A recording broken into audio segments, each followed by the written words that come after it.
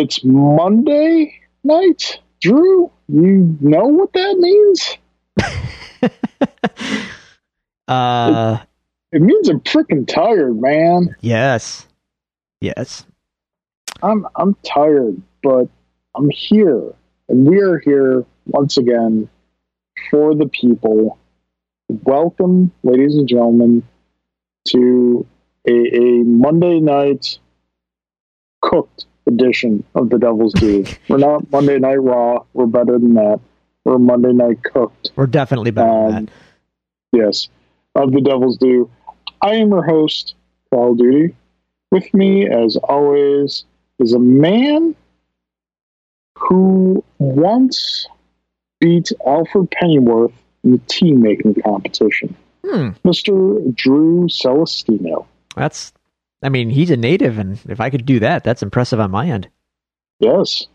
That man knows his way around some tea. Exactly. How are you, sir? Good. Good. I'm good. It's, another period of time has gone by, and the world is pretty much the same. So, yay, I guess. Yeah. I mean, the world is as it, to quote Superman from Superman 4, The Quest for Peace, the world is as it always is, on the brink, with good fighting evil. Pretty much. Yeah, that movie has its moments. Very few of them, but here and there.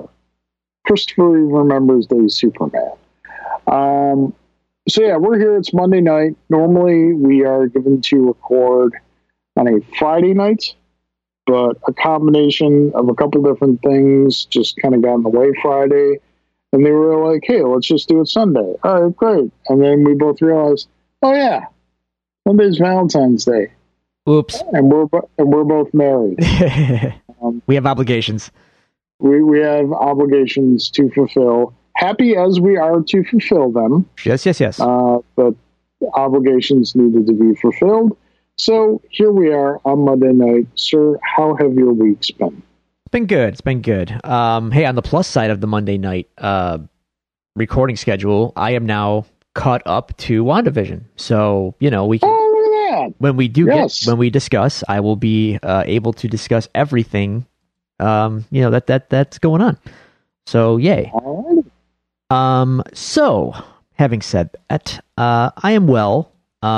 Weeks have been okay. I'm trying to think of what I'm up to that would be of interest to our dear listeners. Okay, couple things. I'm going to start with a simple one that I just started the other night. Last night. I got the itch, Carl, and the itch was to play Castlevania Symphony of the Night, as one is wont to do. Now, what I normally do to scratch that itch is I play it on my emulator on my PC, which is downstairs. Unfortunately, I don't want to live in my basement any more than I have to because I work down here in the studio cave 8 hours every day. So I don't want to do it in my off time as well. So I took the plunge and I spent $20 and I got the Symphony of the Night Rondo of Blood collection for PS4. Okay. Here are some thoughts. It turns out that it is not, and I think I knew this going in, so I, was prepared for whatever I was getting. It is not a port of the PlayStation 1 original Symphony of the Night. It is a port of the PSP version that came out sometime later. Now the difference, the one major difference is the voice acting, which is derided by many, and it's definitely cheesy and poor, and it's a product of 1997 in every way. See also Resident Evil. They replaced all that voice acting with new voice acting, which is much more serious, better translated, more, less hokey and probably more accurate to the real Japanese script. That's all fine. But I'm not going to lie. I missed the cheesy dialogue. I missed the overly dramatic, sounded like they were recorded in a bathroom audio quality of the original voice acting. And I definitely miss the original voices specifically. Alucard in particular, who is, the main protagonist that you play as, they changed his voice. And despite everyone else in the game being like super over the top and corny, Alucard always had a very stoic, monotone, yet resonant voice that was good and fit his character really well in the original, and they have replaced that. And it's similar, but it's not the same. So that's kind of a bummer. But I can, deal with that because it's not a dialogue-heavy game as it is. I mean, there is dialogue, but you're mainly, killing monsters in a big castle for hours upon hours. Yeah. But the thing that is kind of funny and, like, puzzling to me is the performance of the game seems to be wildly not... A game made in 1997 for the PS1 shouldn't have frame rate slowdown issues on a PS4, right? In theory. So that just tells me that this is yet another example of Capcom. I'm sorry, forgive me, not Capcom. Capcom would never do harm by us. Not in the way that the company I'm going to name would do harm by us, that being Konami. Man, Konami just doesn't care. And it shows in every way. We get some options in the Castlevania game, and there's some border because obviously the games are in 4x3. So you get some decent border choices you can use. You can do it in a full frame or a full screen with borders on the sides. So it never breaks. You can never do full screen. Like, it never stretches to the full widescreen. So you're always going to have a 4x3 ratio, but you can either do it framed in the middle of the screen with a border surrounding the entire screen, or it'll do full height with side borders. Fine, totally fine. And they even give you a scan lines option, which for me, I'm a sucker for scan lines, so I'll take it every time. I think they look pretty good, but I don't know that they're perfectly scalable to any resolution because there's no option to scale them. So whatever they are, that's what you got. I'm spoiled with my analog SN. What's it? Why am I blank? The Super NT. Jeez. The analog Super NT's visual options are so robust that I can even control the scale and the depth and the visibility of the scan lines. And I just, it's not that hard of functionality to really do. So when these guys don't include it, it's kind of like, come on, man. But in any case, so that's fun. I'm going to start playing some Castlevania. I love that game to death. I know that they made more of them after that, and they were enjoyable, like on the 3DS and on the DS, even the Game Boy Advance, but my heart will always rest with Symphony of the Night. It's such a magically beautiful game. The sprite art is gorgeous. Just wonderful game. That's one thing that happened. The other thing, Carl, I don't know that I brought this up on the show last time we spoke, but I'm going to bring it up now. Carl, do you have a minute to talk about our Lord and Savior, The Expanse? Because I started watching The Expanse in the last couple weeks, and boy howdy, I am now in the back half of season 3, and The Expanse is the best sci-fi show that I can't believe I haven't watched before now. This is the show. Oh boy, this is the show. So this kind of links into an interesting phenomenon that I have been thinking about the past couple days, but I'll get into that after you've completed. Please tell us of The Expanse. In Reddit parlance, I've watched almost 3 seasons of The Expanse. Ask me anything. I know season 5 just ended, and I think that's what kind of got me to like start watching it, because I know there was some fanfare over season 5, so it kind of popped up on my radar of like things that were happening right now. And Yes. I had heard of the show over the last few years, and I heard near universal praise about it, and for whatever reason, I just couldn't find my way to it. But Right. somehow, time was available now. I'm not actively engaged in too much in the television, nothing at all really in the television world. So it was like, you know what? I got to fill my nights up with something. So I got to start watching something. So roll the dice, put The Expanse on. And boy, am I glad I did. So, The Expanse. To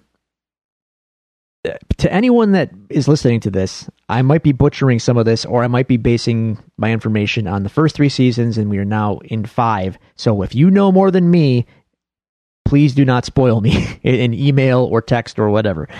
Bear with me. The Expanse is about humanity in about 200 years or so, humanity moving outward into the galaxy. Now, to be clear, there is no faster than light travel in this show, and the science of this show is actually pretty hard. In other words, there's no hand-wavy inertial dampeners, there's no hand-wavy or gravity on ships kind of thing. No, if you're in space, there's no gravity. The only way to get around that is mag boots. That's like the only magical air quotes thing that they have. They wear mag boots so they can walk on their ships when they're in 0G. Other than that, the only gravity you get when you're out in space is on gigantic space stations and ships that are called drum ships, where they have the centrifuge kind of deal where it spins, and that creates gravity in space. Other than that, 0G is a real thing. Mars was colonized some years ago, and Mars and Earth are not friendly towards one another. Likewise, a whole civilization has developed in the asteroid belt beyond Mars, where humans have colonies, stations, and they're made up of laborers mainly. They're called belters, and they do a lot of the resource harvesting of water, gases, etc., that get basically sent back to Mars and Earth, and the belters are kind of seen as like a lower class of people. And as a result of living out beyond the asteroid belt and space stations and whatnot, physically they are very different from Earthers and Martians even, at least in the early season of season 1. This kind of gets dropped a little bit as it goes on for valid reasons, as I found out. Ultimately, in the early episodes, you're going to see like tall, skinny people make up the belt population, because out there'd be less gravity, and these are generations of people who have grown up with less gravity. So they're taller, skinnier, and it's a little off-putting. But as we move on, they kind of unfortunately get away from that, and everyone just kind of starts to look more normal human. As it turns out, tall, lanky actors are hard to find, especially when you need to have enough of them as extras and whatnot to populate entire scenes and entire episodes. So right. It doesn't matter. Like, you don't miss it. It's just a little interesting wrinkle that gets introduced early and then kind of pushed aside.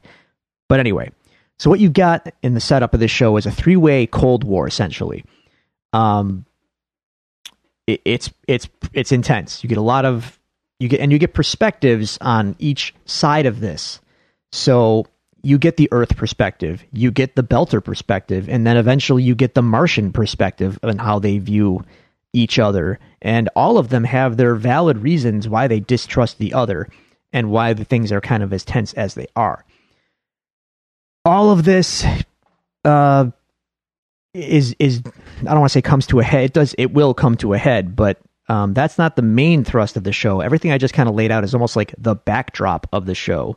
The plot kind of gets going into like a murder mystery, or a missing persons mystery rather, even, and a detective on a space station, played by Thomas Jane, which I did not know he was in this, and I was happy to see him. He gets tasked to find this girl, and in doing so, he uncovers a lot of...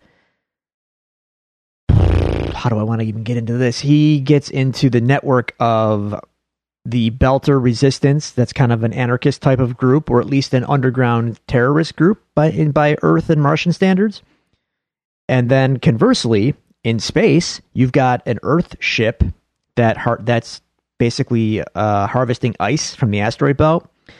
They discover a abandoned ship in the belt, and when they board it, everyone's gone. It's completely abandoned. And then out of nowhere, a ship with stealth tech that they did not know about enters their space, launches a missile at it, and everyone, the crew that was on the abandoned ship bailed, like the guys that were there to investigate, they bail out back to their ship. I'm mixing up some details. Basically, a stealth ship that no one knew about destroys this mining ship, and tensions now are really high.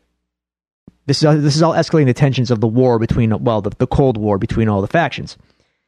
And then from there... So you're saying there's a bird of prey that can fire while cloaked? Something like that, yeah. Dude, and I'm underselling all of this. Like, this is just like the setup. This is like the first episode, more or less, that I'm laying out. Because I don't want to spoil too much if people haven't watched it. So, like, from here... the tension just gets ratcheted up more and more, and new variables come to light that completely alter the tone and the scope of what I just laid out. To the point where, when I said the show is about humanity, once we're into season 3, you become very aware that this show is all about not just. I should point out. Season 1 is kind of tough to crack a little bit because you're trying to figure out all these. You have to understand all these factions and whose alliances are where. So you got to give it a few episodes to kind of let it click. By the time season 2 starts, I'm like right in there. I get everything, and it's great because everything's laid out. Your characters are established. Your factions are you know the lay of the land, and then it's time to go, and it just goes and doesn't stop. Characters are all fantastic. Your main characters especially are a tight-knit little crew on a ship. It's got a little Star Wars, I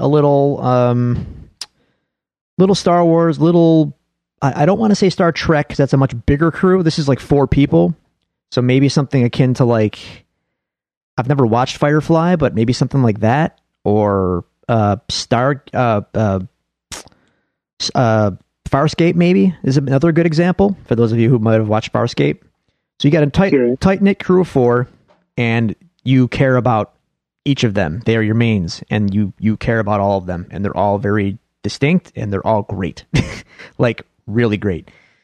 So by the time season 3 rolls around, and I have now discovered this far into it, this show is about more than anything. This is about humanity and what is our place in the universe? What is our place in the grand scheme of things? And does any of this infighting matter? We're sitting here fighting planet to planet, belt to planet, when ultimately we're just a speck of dust in a much bigger universe ultimately. So it just, man, it's a ride, and it's great. So, questions? It sounds great. It is. I highly recommend it. I've enjoyed it thoroughly. For those who are interested, where is it available? It is on Prime. Oh, okay. So it's how many seasons are there? 5 now. And I think each season's about 10, 11 episodes or so. They're about 40, 45 minutes long a piece, so you can breeze through them pretty quickly, which is how I got to season 3 between the last episode that we did and now. So, I have read that season 6 is going to be the series finale. Now, these are based on a series of books. And my friend has read all of them, and there's 8 books out right now, and the 9th is coming. And he told me that it's roughly a book a season, roughly, with some overlap in there, but generally that's the rough pace he gave me. So when I found out that they're going to end it in season 6, the show, I was like, well, wait a minute. If there's 9 books, either they're going to condense this way down, or the show is going to end differently than the books do. So I'm curious how that's going to go, but we'll see when it comes to that, I suppose. The show started out on Sci-Fi, and then as Sci-Fi does, they canceled it in season 3, or either when season 3 was happening or before it, and because that's just what Sci-Fi does, because they stink. And Prime picked it up, and that's where it lies now. So everything from here out is on Prime. It's all on Prime now, but season 6 will also be on Prime. So the authors of the books are also like part of the group that does the show. So from what I understand, it's very, very, very close to the source material in the ways that really matter. The books flesh out a lot more things, and there might be some more characters, but from what my friend has told me, the show is very accurate to the books.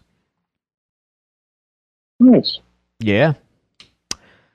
So that's really all I've been up to, man. It's been all about the Expanse.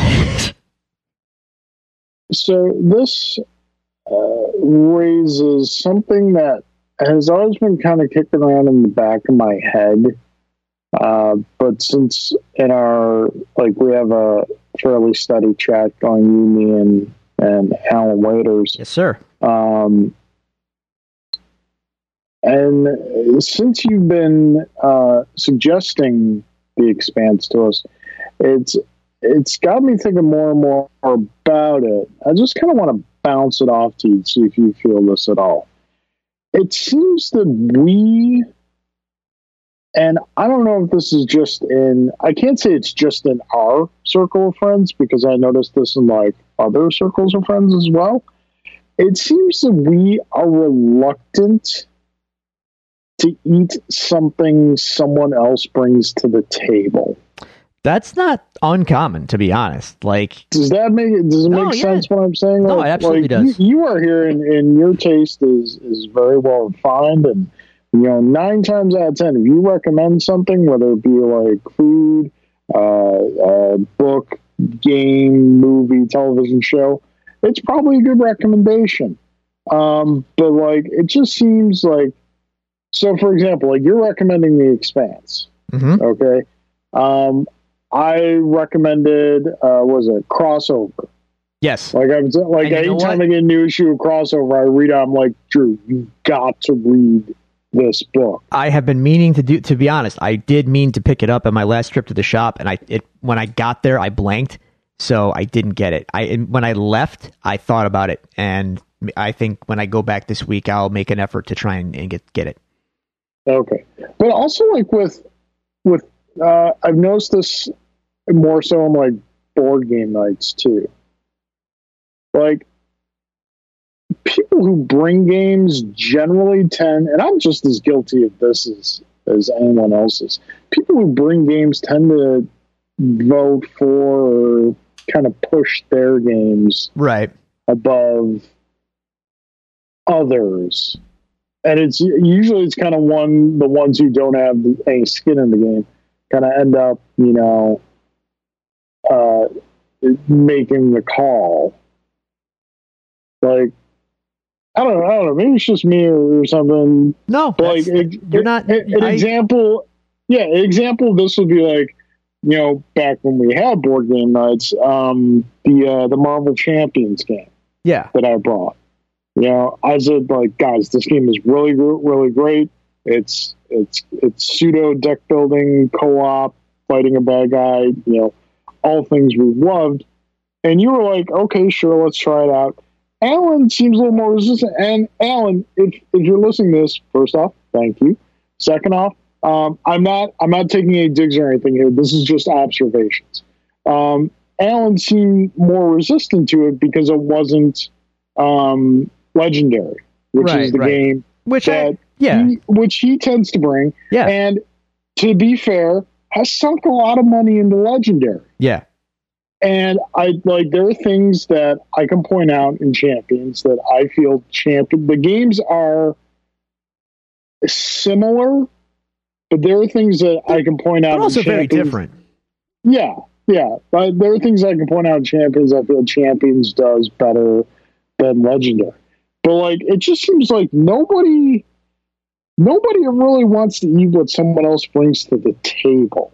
Yeah. That's just like a fascinating phenomenon to me.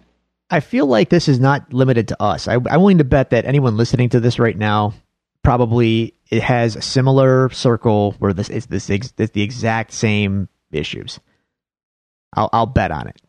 And I don't know why that is. I think it's because while we're friends and we trust each other's recommendations, it's also like the devil you know kind of thing where it's like, yeah, but yeah, I don't. Yeah, what am I trying to say? It's almost like a backhanded compliment, but it's like it's almost like it's like we know each other very well and we like each other, but we also like know maybe things that we don't necessarily like about each other. So when recommendations do come to the fold, it might be kind of like, he's recommending that because he likes this. Yeah, and it's like it's not even. We're not trying to be spiteful to each other or something, but there's but like that guard is just kind of our guard is up. Yeah, I don't know why that is. I don't know why that is. That's actually a really interesting psychological question. Yeah, but to be fair, and folks, if you experience this in your group of friends or whatnot, by all means, let us know. Yeah, please. Because I feel like this cannot possibly just be us. This has to be a universal thing with friend groups. In fact, I would almost guarantee it is. So if you've got stories like this, please share them with us. Like I'm the only person that I know in all my circles of friends that is watching this show. Now, fortunately, my best friend read all the books and he watched it, but never really pushed it on me. He gave me the first paperback a while back and said it was great. And this was before, it was either around the time or before Grant was born. And as you might imagine, I just do not have time to read a book. And these are books, dude. These are like big boy books. They're big. And like, I mean, there's there's put your reading pants on for this one, folks. Yeah, I mean, it's not like 150 pages. No, this thing's like 300 plus pages. Like it's a book. So at this point, I doubt I'm going to get to it. But I'm not going to lie. Like now that I'm into the show, I'm kind of like, I should really read those books. So we'll see if that happens. But in any case, like, he mentioned it to me, but didn't like push it very hard. But this is my best friend. I just never followed up on it. But now that I told him that I started watching, he's like, oh yeah, I watched it all too. Or no, I think he started watching it, but because he read the books, he just kind of stopped watching it. It's not that he disliked it, but he just stopped watching it. And now that I'm watching it, he's watching all of it all over again. And now we're having fun conversations about it because I ask him a ton of questions and he tries to be as spoiler free as he can about where I am in the show. And he's like, "Oh yeah, just wait till this. You'll see what happens about that in the episode." Like, yeah. So it's great now that I've taken the plunge. It's having anyone to talk to about it is just like amazing. So, maybe I guess we should trust each other more. We really should because like it's astonishing what you can discover. We just kind of lower that guard a little bit. Perfect example. I watch wrestling every week now. Yeah. You know why? Because I saw your passion for it and how much fun you had with it, and I was like, "All right, let's give this a shot." Yeah, it's a lot of fun. Yeah. I gotta open up a little more. So I'm gonna go check out Crossover. I know you wouldn't steer me wrong in the comics world, so So I highly recommend watching The Expanse. That's all I can say. If you're into sci-fi and spaceships, like, dude, this is gonna scratch every itch you could possibly have for that kind of stuff. Like, this is scratching my Mass Effect itch in a big bad way. The new Star Trek shows are poo poo, so I don't need that in my life. This is what I need in my life. I need The Expanse in my life. Yeah, you and my friend Jim recommend this show highly. Jim watches it? Yeah. Oh, Jim commented on one of your posts, I think. Oh, I got to start talking to Jim more. I see Jim every so often because he picks up his kid across the street from my house. Yeah. We yell at each other from across the street. I'm just going to invite him over to talk about The Expanse next time. Okay, well, let's segue into to my weeks. Yes, please. Not the word in. So dominated the show for a little bit. Yeah, it is what it is. I'm trying to think anything happened. I've been getting a little more back into Star Wars Squadrons. That's cool. Just as like gamage. I'm finding that playing games on the Switch is becoming tricky. Oh? Because William likes to explore when he's playing a game. And when I say that, I mean like menus and options and game data. And he can't read. So he just kind of presses random buttons. That can be risky. That's how data gets overwritten. So, like, you know, my level 22 Red Knight in Castle Crashers. When I plugged in to get to finally play through the last castle. When he was level 1, I was like, hey, guy, what's going on? So yeah, somehow William found a way to override the game. I'd be much more upset with this if I had never like played the game before and hadn't beaten it before, but I had it for PS3 and played through and beat on that. So this one was just kind of, you know, I enjoyed the game, so I picked it up again for Switch. So, but yeah, gotta be careful. Gotta keep the head on the swivel when it comes to the games. Yeah. Julie contributed to my ever-growing quest for good coffee for Valentine's Day. She got me a new kettle, a new water heating kettle, which is great because I just, as a gooseneck kettle, which is great because I just had like kind of a cheapo $30 one. She got me a fantastic from a company called Fellow. It's the EKG Stag, and it is amazing. I love it. Like most coffee videos I watch on YouTube. Yes, I just say coffee videos I watch on YouTube. That's okay. Whenever they're doing something that requires precision pouring, this is the kettle they're using. So it is not the most expensive kettle on the market, but it's widely considered to be one of the best. Mm-hmm. She got me the mid-range model, which is the one I wanted. The high-end model has like an app that goes with it and whatnot. I just didn't really see the need for it. The nice thing about this one is it has temperature control, so I can decide how hot I want the water, which is important. And it also has temperature hold. So like when it reaches the temperature and I take the kettle off to like, you know, pour a little bit out at first, I can put it back on the kettle and it'll hold that temperature. Which is very important as well. Yeah. Because temperature affects flavor. Sure. Oh, absolutely. You can absolutely burn coffee. Oh, yes, you can. So you definitely don't want to do that. Typically, you're going to range between, on the low end, 196 degrees. A high end would be 210, 212-ish. And, like, you'd be amazed the difference a couple degrees here and there can make. So, yeah, my pour-over coffee and my Chemex is that much more better because my wife is amazing. For so many reasons beyond just that, but that primarily. And I think that's pretty much it. You know, just quarantining, the usual stuff. So that is our weeks. Dear listeners, if you'd like to tell us about your weeks, send us any questions or comments to be read on the show, you can find us at the following locations. You can find us on Twitter at DevilsDuePod. You can like our Facebook page at facebook.com/DevilsDuePod. You can email us at thedevilsdupod@gmail.com, or you can find all these resources available to you on our website, thedevilsdupodcast.com.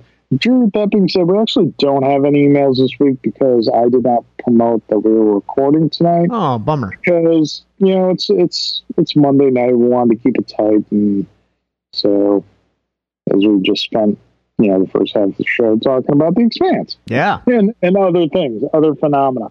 But that's fine. That's how we do. And, folks, the mailbox is always open. Always. You don't have to wait for us to let you know we're recording to send us a question. You send us a question or something, we'll get you on the next show. It won't go to waste. All right, so moving right along to the news. Not a ton of news this week. 2 items of note. One I'd actually forgotten about. The other one, I suppose we have to talk about. Just kind of scanning really quick. Listen, folks, there's a lot of stuff going on in the world right now. We try to bring some positivity and joy into your life. What's this we stuff? I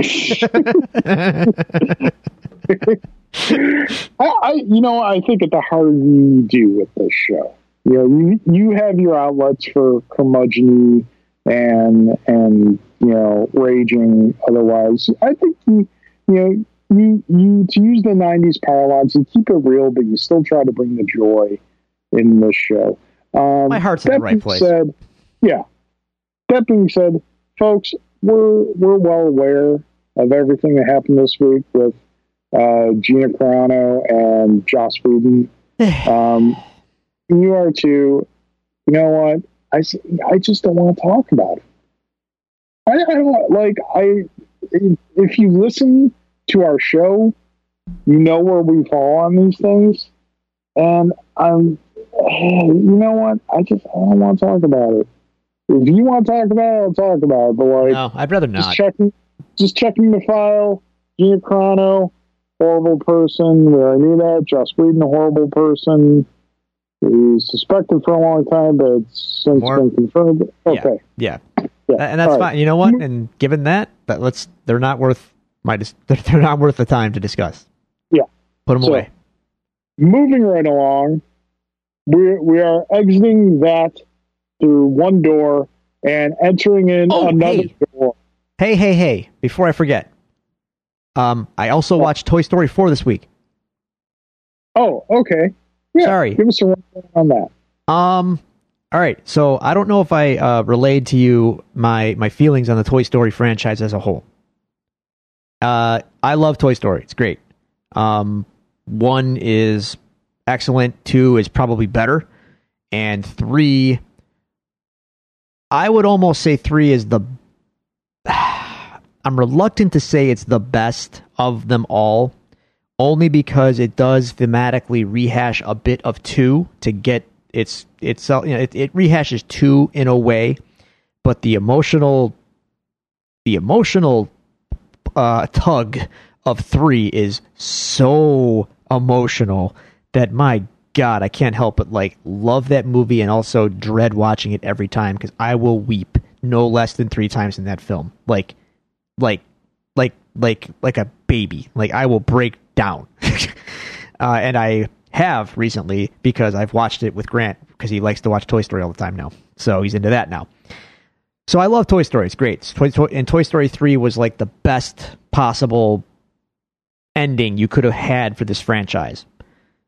But they had to go ahead and make another one. Now, it's good. It's a well-made movie and everything. It's not it's not bad by any means, but it undermines a lot of the character growth and the themes of the first 3, and it's ultimately kind of unnecessary. It's fine, and Woody gets a send off, as it were. So I guess this probably would be the end of these films, but I feel like we already reached that point in 3 with not just for Woody, but for all of the toys. And that felt like a good, that was where you really should have left it. And 4 is kind of, it's all over the map in a lot of ways, and like I said, it undermines the previous films, and I was kind of bummed out by it. It's emotional. Like I shed a tear at the end because it is a very emotional payoff, and like I said, a send off for Woody. But Buzz is practically cast aside for the whole movie. He doesn't have a whole lot to do. And like I said, it kind of spits in the face of the previous movie's messages and themes. So problematic. And the villain is the villain's a little complex in it. Like, she's not as evil, air quotes, as, a typical villain would be. She has her own reasons for why she's doing what she's doing. But I feel like Woody's resolution to this villain is like wildly, I don't know. Like, the villain doesn't get comeuppance, put it that way. It doesn't work for me personally. So anyway, I was bummed out by Toy Story 4. Disappointed. Isn't Bo Peep the villain in this? No, she's a returning hero because she was not in 3. Yeah. And that's a big plot point in 4. I hate Toy Story. Wow. Okay. Because it has made it so difficult to throw out or get rid of my kids' toys. I could see that. Because I know when I turn around, they're moving and talking and terrified of what I'm going to do. And I hate Toy Story for doing that. Otherwise, I like the films. Yeah, how often do you get to a 4th film in a franchise and say, we needed to go here? They didn't. They really, I'm telling you, they didn't. I don't know how... I like to think Pixar is above, like, cash grabs, but I don't see why this movie had to get made. I don't know. I think there's a line between cash grab and, okay, you're just leaving a ridiculous amount of money on the table and you need to go get that money. Did they really have to make another I mean, it made $1 billion, so I mean, obviously, yeah, but come on, like, I don't know. I get it. I understand it from an artistic standpoint, but I also understand it from a business standpoint. Well, if the choice is to have $1 billion or to not have $1 billion, business is going to billion. I feel that artists, maybe not. No, and the thing is, I thought Pixar was a more artistically driven studio, but I still think they are, only because, like, you look at something like Soul. Yeah. And if you look at, like, if you just break down Soul into a pitch meeting, that's not $1 billion idea, but it has artistic merit, and they went and made it. So, I mean, for me, like, if you want things like Soul, then things like Toy Story 4 are sometimes necessary. I just feel like that studio has more than justified they're like, they have they have Marvel credit, whereas their track record speaks for itself. Yeah, they can do anything. So why do they have to go back to the well? And I don't know. People seem to like Toy Story 4 was well reviewed, but I mean, I watched it and I was just kind of like, I'm not buying this. Like, I'm just not buying it. I'm not picking up what they're putting down. I mean, I think it's primarily because you were satisfied with the ending, and, like, there was a sense of completion there. Absolutely. And this is kind of going back and saying, oh, wait, there's more. Yeah. And there's just like I saw Toy Story 3 once, but I remember, like, the end being, kind of, okay, this is a good way to go out. That's the way to do it. Yeah. Yeah. So yeah, no, I get what you're saying.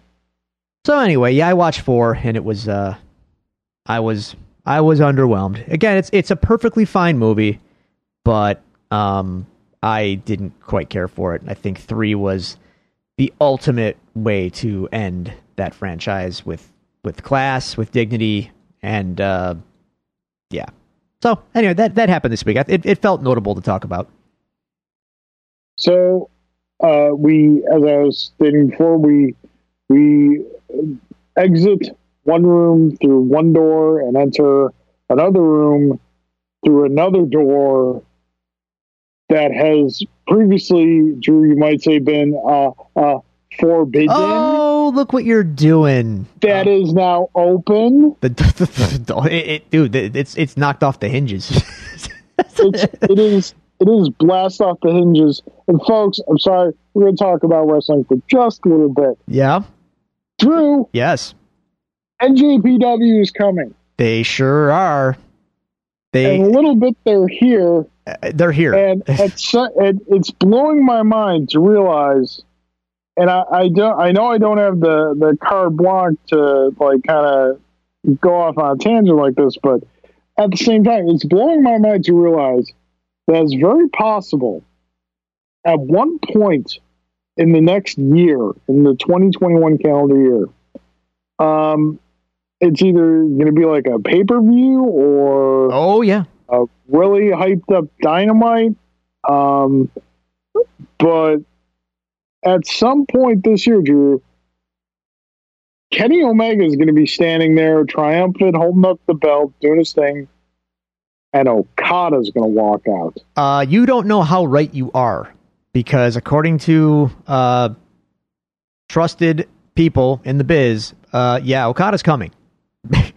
It's just a matter of when. Now, I salivate at all of this, okay? This is what I've wanted from day one. And in fact, I'm actually now, with hindsight, I'm happy that it's worked out this way where we didn't get it right away.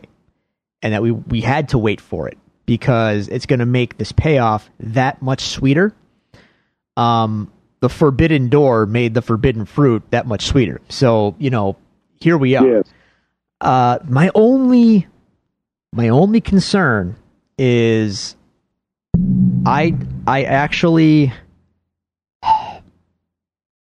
need crowds to be in attendance for all this to happen. I need it. Yeah. It is not going to have the same effect. Okada walking into an empty building is not going to have the same effect.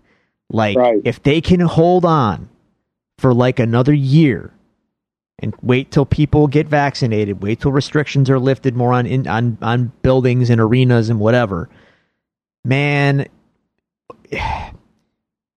whenever Okada shows up at an AEW ring, wherever they are, ideally like a hot town, like Chicago or New York, you will hear the pop from space. Okay? Like, this is like the dream of dreams, and I feel like we really need fans in the stands to make it really satisfying. Because it's going to be electric. Like, you're going to feel it's going to be in the air. And folks, for those of you who don't know, like, who's this guy that they're talking about? Okada? Go to YouTube and look up Kenny Omega versus Okada. They fought. I have been privy to one of these matches, and numerous times throughout the match, I've gone, okay, that guy's dead. He is really physically dead, and yet he keeps up and keeps moving. These matches are insane. And the funny thing about Okada is he's not overly flashy. He's really not like a high spot guy. Like, Okada, it just is a master of all the fundamentals. He's a master of selling. He looks like a champion. He looks like the biggest thing going. And he spins gold. He spins gold out of anyone he works with. Doesn't matter who it is. But if you're in the ring with Okada, you're going to have the match of your life. He's just that good. I can't explain it. He is incredible. Okada is amazing. So his trilogy with Kenny, those matches they're overhyped and yet underhyped, because they're overhyped, and as a result of the overhype, people want to start crapping on them and say they're not as good as they really as they're rated. But then you listen to that argument, and then you watch them again, you're like, nope, these are great. these are hype. Okada's great. He can work with anybody. He has a rivalry with Kenny. But I mean, you can put him in with anybody and it's going to be fire. So, and not to mention, like, give me Naito versus anybody in AEW. Give me LIJ, his stable, versus like the Inner Circle. Like, sure. Okay, cool. Give me that. Give me Ishii versus like anyone. Ishii versus Wardlow. Just stiff the crap out of each other. Cool. I'm in. Let's go.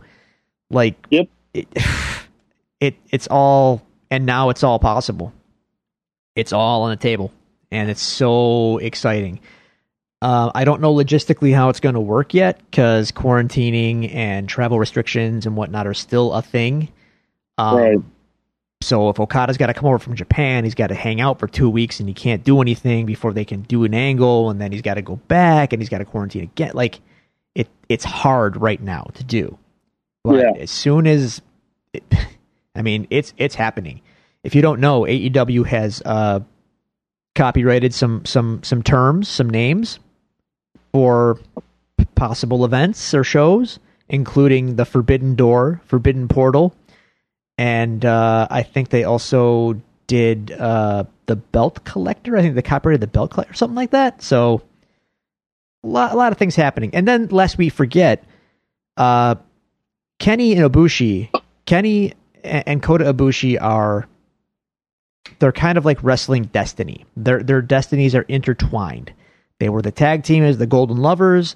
They were amazing. They separated. Kenny went on to great success. Ibushi went on to great success. Kenny had his failures and became increasingly more heelish and evil and crappy. And it was only when Ibushi re-entered his life that he got good again. And it was only when Ibushi re-entered his life that he won the IWGP title. And now Kenny is the AEW champion and Ibushi is the IWGP champion. So their destinies might be colliding once again. So there's just so much potential here. And it's like, fans, this is like the MCU of wrestling, basically. Like, this is what fans want. They want all these interpromotional crossovers. Because, the talent, these guys just work for these companies. You know what I mean? They're all friends.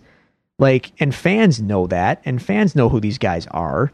So, if the companies can get out of the way and just make stuff happen, give fans what they want, give us these dream matches, let's go. Let's do it. Let's make it all happen. Indeed. Looking forward to this very much. So, now on to our last news story of the day, and you know what? I probably should have swapped these two stories so we can end on a higher note. Uh-oh. But here we are, folks. We got the first full trailer for Zack Snyder's Justice League. Proper title. Over this past weekend. Yeah. Drew, what'd you think? Zack Snyder can cut a trailer like nobody's business. Unfortunately, there has to be a movie attached to them, which I know is going to be awful. Yeah. Yeah, it looks like typical Zack Snyder fare. Completely devoid of hope, optimism, heart, humor. And you know what? For some things, that style works. Just not for these characters.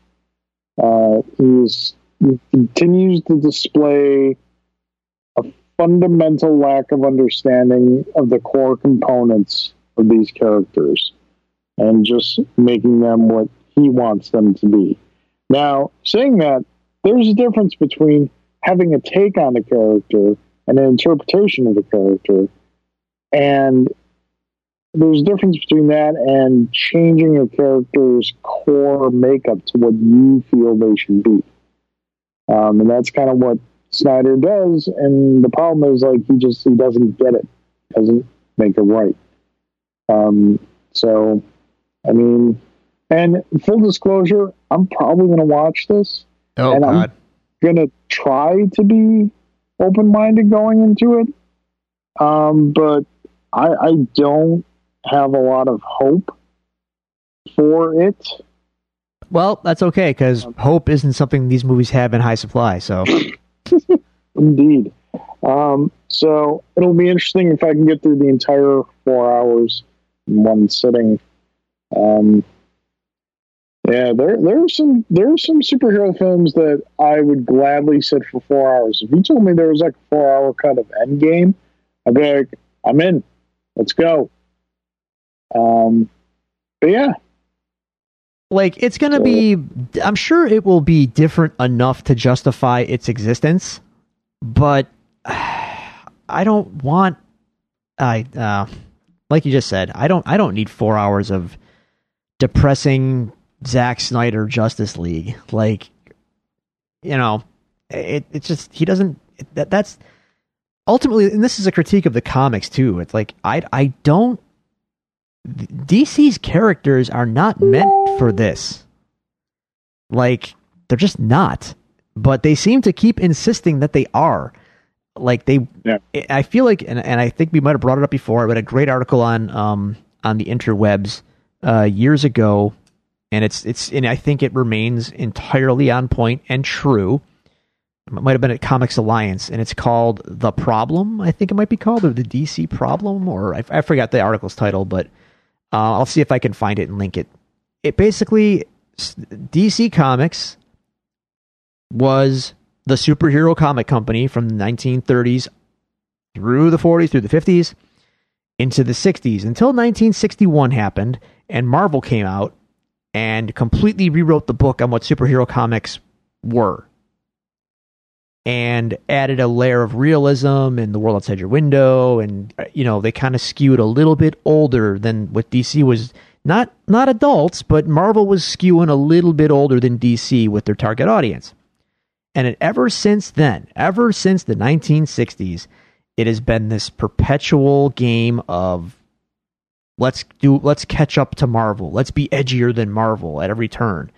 And all it's led to, especially since 1980, you know, post-crisis onward, we have just these bright, cheery characters doing terrible, dark things, and I don't want that. Like, that's not what I'm here for. I'm not here for, you know, just like the biggest example I can think of is like, is it Identity Crisis, which is the one where Dr. Light sexually assaults elongated man's wife. Was that Identity Crisis? Yeah. I don't need that. You know, I don't need that. We've lost the plot a bit when we're doing that with these characters. That's not to say you can't tell, you know, adultish stories with them, but some of it's just like beyond the pale, kind of like what are we doing here? Why do we have to have this kind of tone with Superman in his red cape, you know, like in this murderous rampaging whatever? I'm not here for it. I can't get into it. And ultimately, a lot of people apparently can. And hey, if you're into that, I am judging you, but hey, live your life. You know, I don't know. I feel like it's the follow me here, Carl.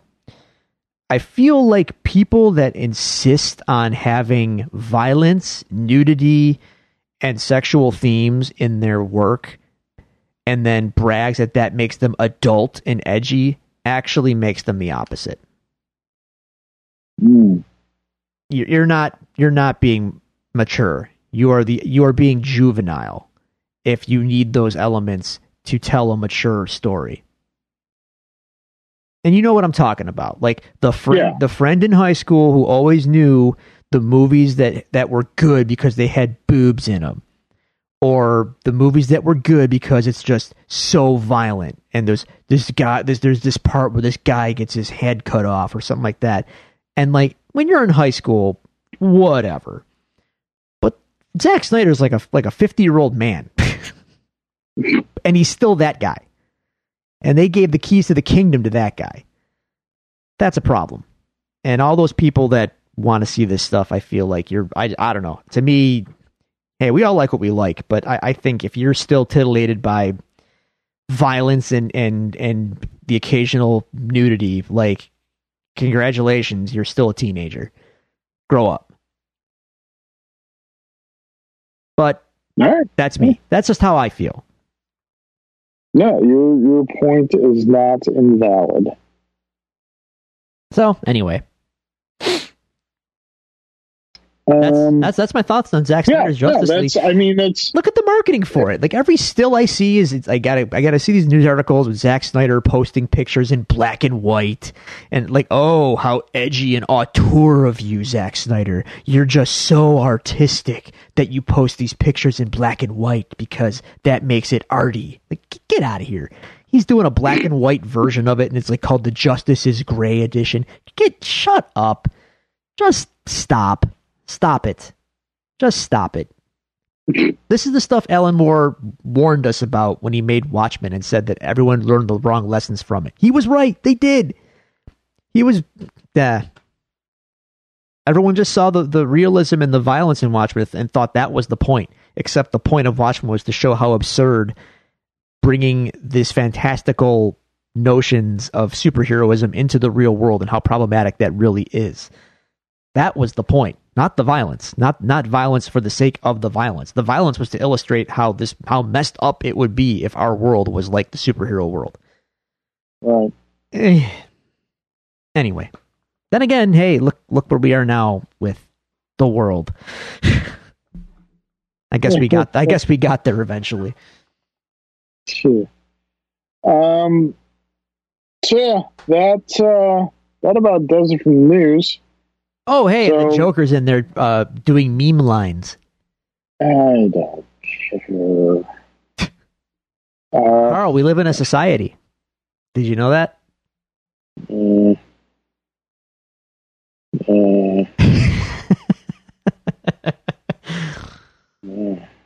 Yeah. I know. You want to talk about something that we do like? Yes, I do want to talk about something we do like. Let's transition from dark and depressing to colorful and disturbing. Yeah. Let's talk some WandaVision. Now, see, this is the kind of mature handling of things that I can handle because it's being handled with nuance, subtlety, and depth. These are not Zack Snyder strong suits. No, none of these are Zack Snyder strong suits. So when last we spoke, let's catch up. Had you seen episode 4? I'm all caught up, dude. I am. No, I'm talking about when we left off. Because I don't think when... No, we did not talk about episode 4. So we didn't basically talk about the point where everything in the show kind of changed. And oh boy, howdy, how we're still getting these changes. Mm-hmm. So Drew, give me your thoughts on episode 4 forward. We have... See...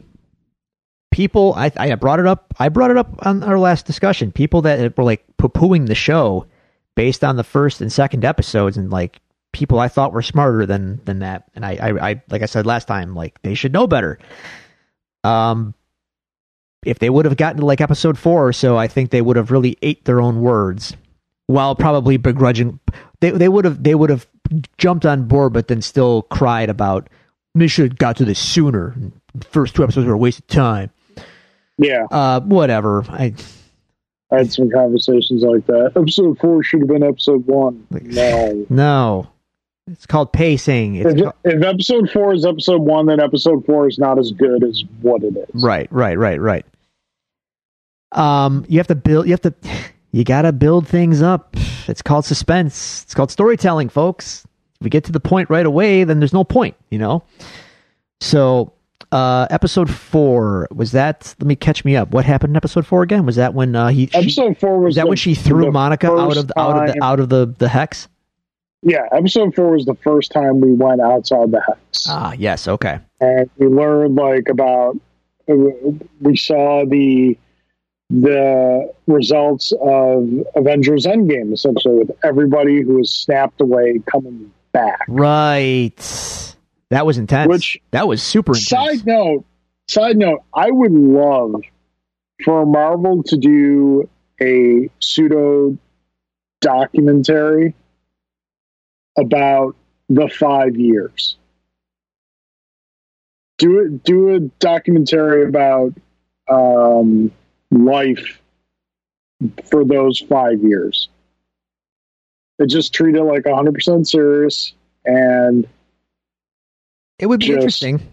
And then the thing about the way they handle it is the only real mention that we I mean, granted, it was like the only thing that came out since Endgame, was in Spider-Man Far From Home, and they treated it almost like a joke. Not like a joke, but I mean, people were gone. Well, they're back now, and like none of the emotional fallout is really hashed out there. In WandaVision, like it was not all sunshine and rainbows. Like, Monica comes back and finds out her mom is dead, and the world that she is coming back to has been dealt some heavy, heavy blows. So she has to like rebuild her life essentially, and so does everyone else who came back. Like, there's so much to unpack, Yeah. So, and I've seen a lot of people eagerly anticipating a happy reunion between Monica and Captain Marvel. I think Carol Danvers. I don't think that's going to happen. No, if anything, I'm reading between the lines on a lot of this stuff. It seems to me that she harbors some resentment to Carol for reasons we don't know yet, but clearly. Well, I'm guessing the reason is my mother, your best friend, was dying. Yeah, and you had these powers that could potentially save her, like Monica doesn't know. And B, you weren't here. Yeah. When this was happening. I also wonder, where were you and why should I care? Yeah. I wonder, I think that's spot on. And I also wonder if, it's not like there's not precedent for what I'm going to throw out there, but I wonder if contact with Captain Marvel led to Maria Rambeau's cancer. And so she might be blaming Carol for her mother's death even. Remember what killed Captain Marvel, the original Captain Marvel in the comics? He died of cancer. Right. So they could be hinting at that, teasing. I don't know, but clearly, yeah, they're not friendly right now. So that's interesting. Like this WandaVision's like an awesome show, but they're kind of backdooring like an origin story for Monica Rambeau as well. We didn't even know if she's going to be part of the show, but it's like this is actually now kind of like one of the big things in the show. Yeah. So now, so that was one big turn. The other big turn is at the end of the quote unquote 80s episode, where things are kind of starting to fracture in the Hex, at least from Vision's perspective. He's starting to see the strings on the puppets, right, per se. Yep. And he's starting to realize that this is not what it seems to be. Crazy weird moments with Agnes, like just kind of acting like an actor. And how creepy was that when she like broke the character kind of and like asked if they were going to it was so creepy. Wasn't that creepy? That was so creepy. It was so creepy. And of course, at the end, the big reveal, folks, spoilers, Pietro shows up, but it's not the Pietro we know from Avengers Age of Ultron. It's the Pietro we know from the Fox X-Men movies. Yeah, they did the thing. And I was like, oh, wow. Now, and they let us sit with it for a week. This is why I like waiting for episodes, because they give you all this time to discuss and speculate, and it drives interest further. If they would have dumped the whole season at once, this would have been lost on us. So I have very much switched from liking the Netflix way to liking going back to the old traditional way of doing things, which is one episode a week, because, like you said, we get to marinate in the stuff a little bit longer. We get to think and conjecture, and like, especially with this show, obviously you have some of that with Mandalorian, but not to the level as this show. Like, this reminds me, and I know it's probably not the best comparison, but this reminds me a lot of how people were theorizing with Lost. Yeah, totally. And just like, that's fun. And you don't get to do that when they dump it all at once. Exactly. So we had that whole week to start talking about, are they going to do, is this how they're going to bring in the X-Men and all that stuff and yada, yada. And my thought process was, I from the beginning thought, like, no way, this they're not going to do that. I still don't see it happening.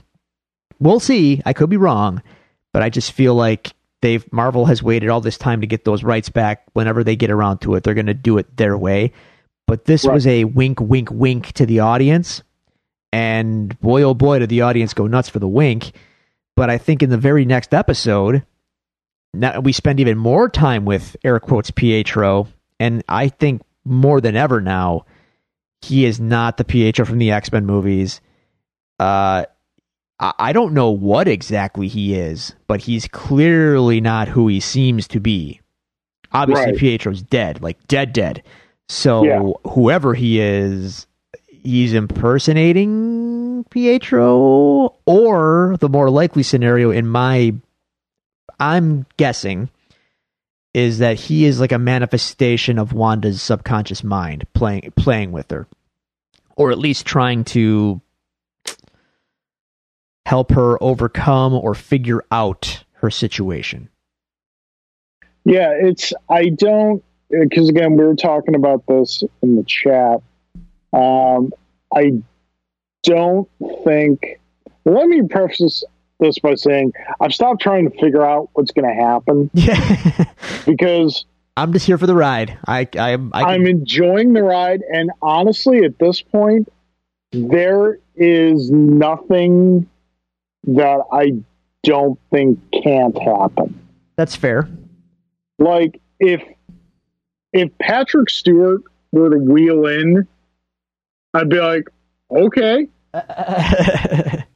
Okay, let's go. If Patrick Stewart were to be pushed in on the wheelchair by J. Jonah Jameson, I'd be like, okay, where is this going to go? So, all right, that being said, I don't think they would pull that card, the Pietro card, using that. What's the actor's name? Is it Evans? Look, do me a favor, look that up while I'm talking. Which Pietro are we talking about? The Fox Pietro. Fox Pietro. X-Men Pietro.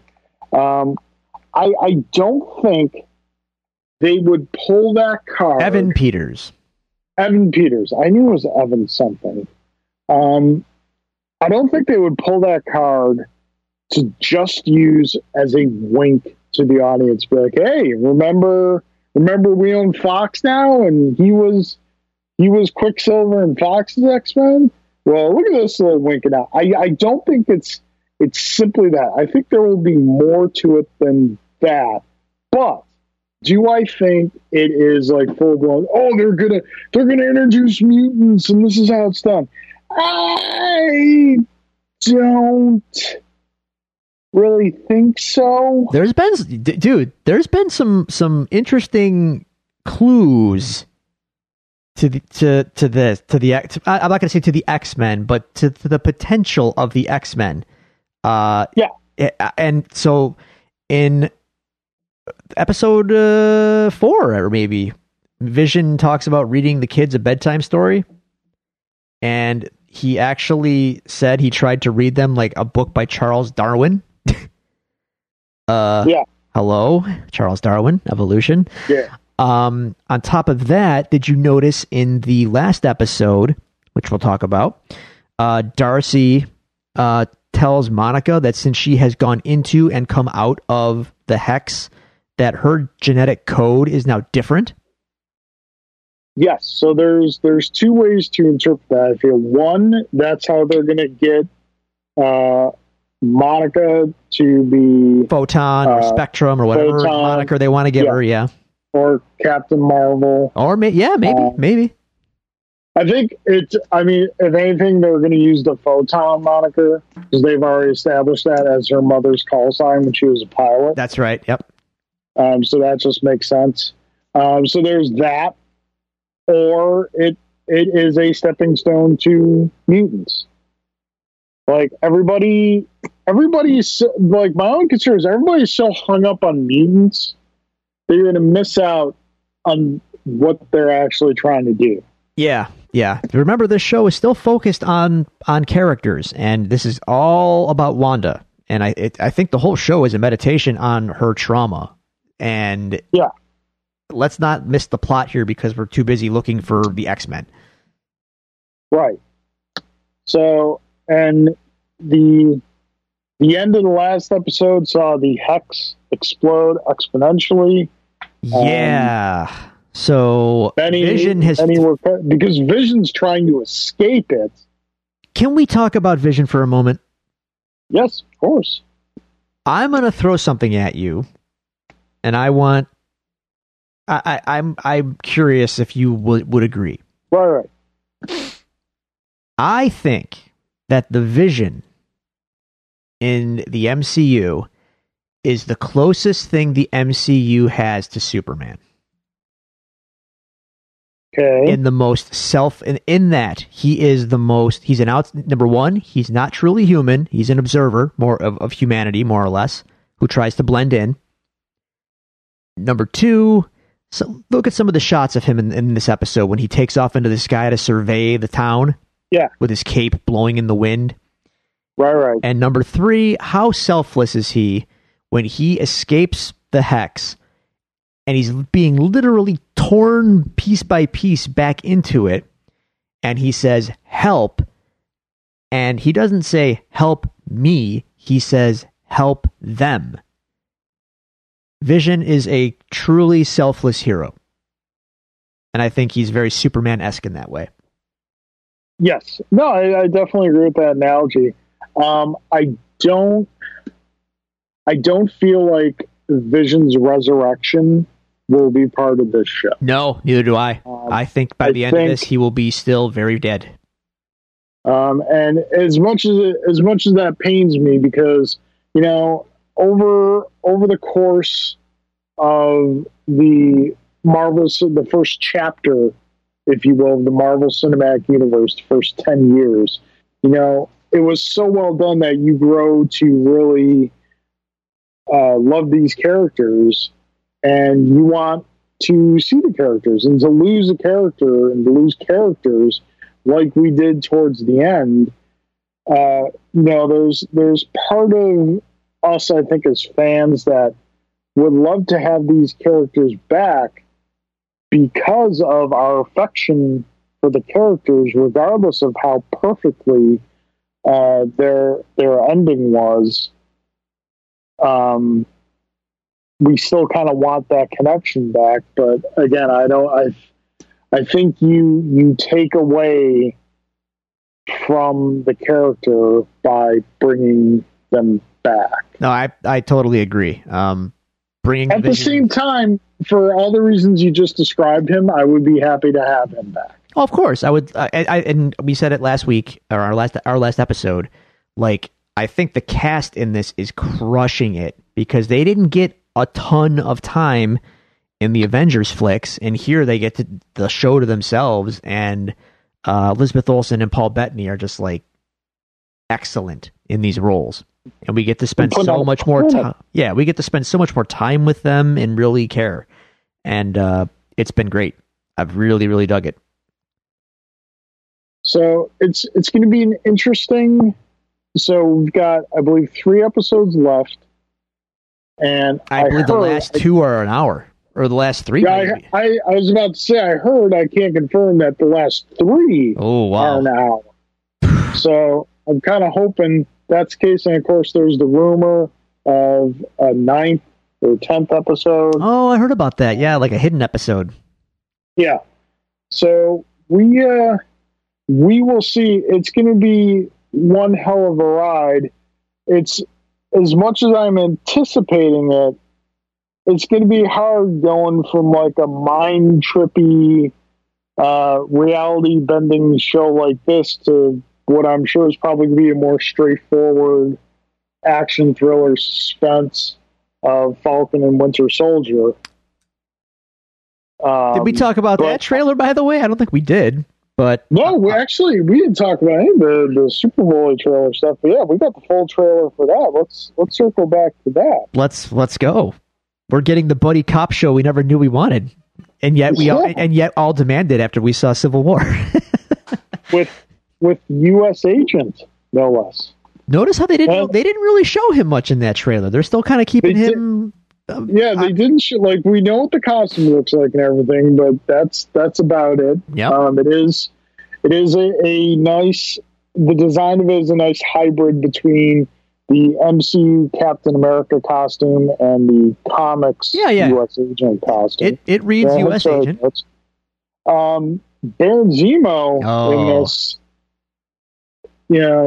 just... They're giving him the mask. Let's go. They're giving him the mask. He's like, listen, my work is not done. I don't want superheroes around at all.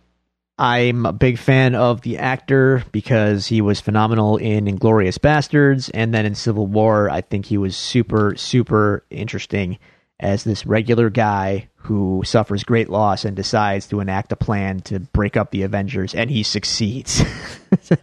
Yeah. So more of that guy. Yep. Okay. Cool. Let's go. Yeah. I'll take that. Yeah.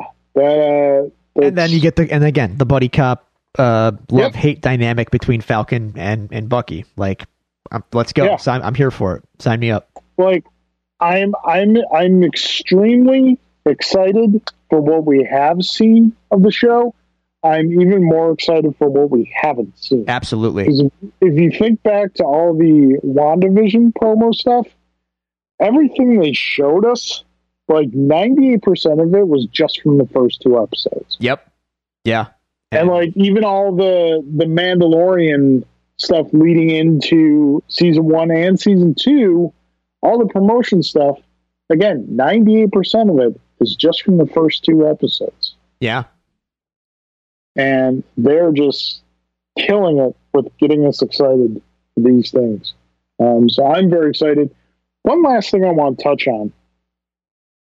I mentioned this to you and Alan, and you guys kind of maybe went along with me a little bit, but I think I'm on a very lonely island on this one. But if what I think comes true, I'm going to be dancing on the hilltop of I Told You So and waving a flag of Carl was right. Carl was right. If I'm not right, then Carl was wrong. In other words, water is wet. There, right after the Falcon Winter Soldier trailer, like immediately after, there was a commercial. Oh. For a civilian mission to space where we're sending up 4 civilians to space, and it all looks very legitimate. It's to benefit the St. Jude Foundation, which is an amazing foundation. It is SpaceX. Yeah, it's a legitimate company. It's all legitimate company, but Drew, the number 4 in the promotional material, the design of it, and then you look at the patch that is designed for the mission, and the colors that are used in the patch, and the mission's called Inspiration. The A being replaced with a 4. A 4 just being the design of the 4 with a blue circle around it, and blue and sky blue and gray being very prominent in the visual design of the patch. Drew, I think that this is the first of a viral marketing for a Fantastic Four announcement. Now, you go onto the website that is in this commercial, and there is a countdown till they announce the crew for this mission. I feel that once this countdown reaches its climax, they are going to announce the cast for the Fantastic Four MCU film. You might be right, but I don't think so. Why not? A ploy like that is genius. No, I think that would backfire spectacularly from people that care about such things. It tracks. Everything you're saying tracks, but I think they risk major blowback for that. If all it is a marketing campaign for a movie, I think they would face some major resistance from people. I think that would be seen as in pretty bad taste. SpaceX is a publicly traded company, and I just don't think that they would do that necessarily. I don't know. Maybe the only way I think it's possible is if it's both things. It's legitimate and also a wink wink ad campaign that they do together. But they can't just make it. It can't just be like, oh hey, remember that commercial where we said we're going to send up 4 civilians to space? Psych! It's just a movie ad. No, I think it's a serious thing. Now, if they go ahead and announce these actual 4 people that are going to go up into space, as well as and while we're on the subject of Inspirational 4, here's the Fantastic Four. You could cross brand it that way, but I can't get there thinking that it's legit a Fantastic Four advertisement. Well, if it's not, and I'm wrong, which is very likely, I think Marvel should still allow them to call the crew the Fantastic Four. Sure. Why not? So, all right. And also, kind of circling back to WandaVision, a lot of speculation of the aerospace engineer mentioned in one of the episodes. Oh, yeah. It's going to be Reed. Yeah. Maybe not. Maybe not. Again, folks, just enjoy the ride. Yeah. Because it's a lot of fun. I think there is a lot of stuff we don't know. And let's just enjoy the ride and find out, like, why is the head of the field team such a jerk? It's a stock cliche that the government guy is like this bad guy, right? Who's shoot first, ask questions later kind of guy. That's stock character. I think there's more to it than that. I think he's involved somehow with whatever's going on inside, and he wants to clean it up, cover it up, or he has an ulterior motive to whatever's happening.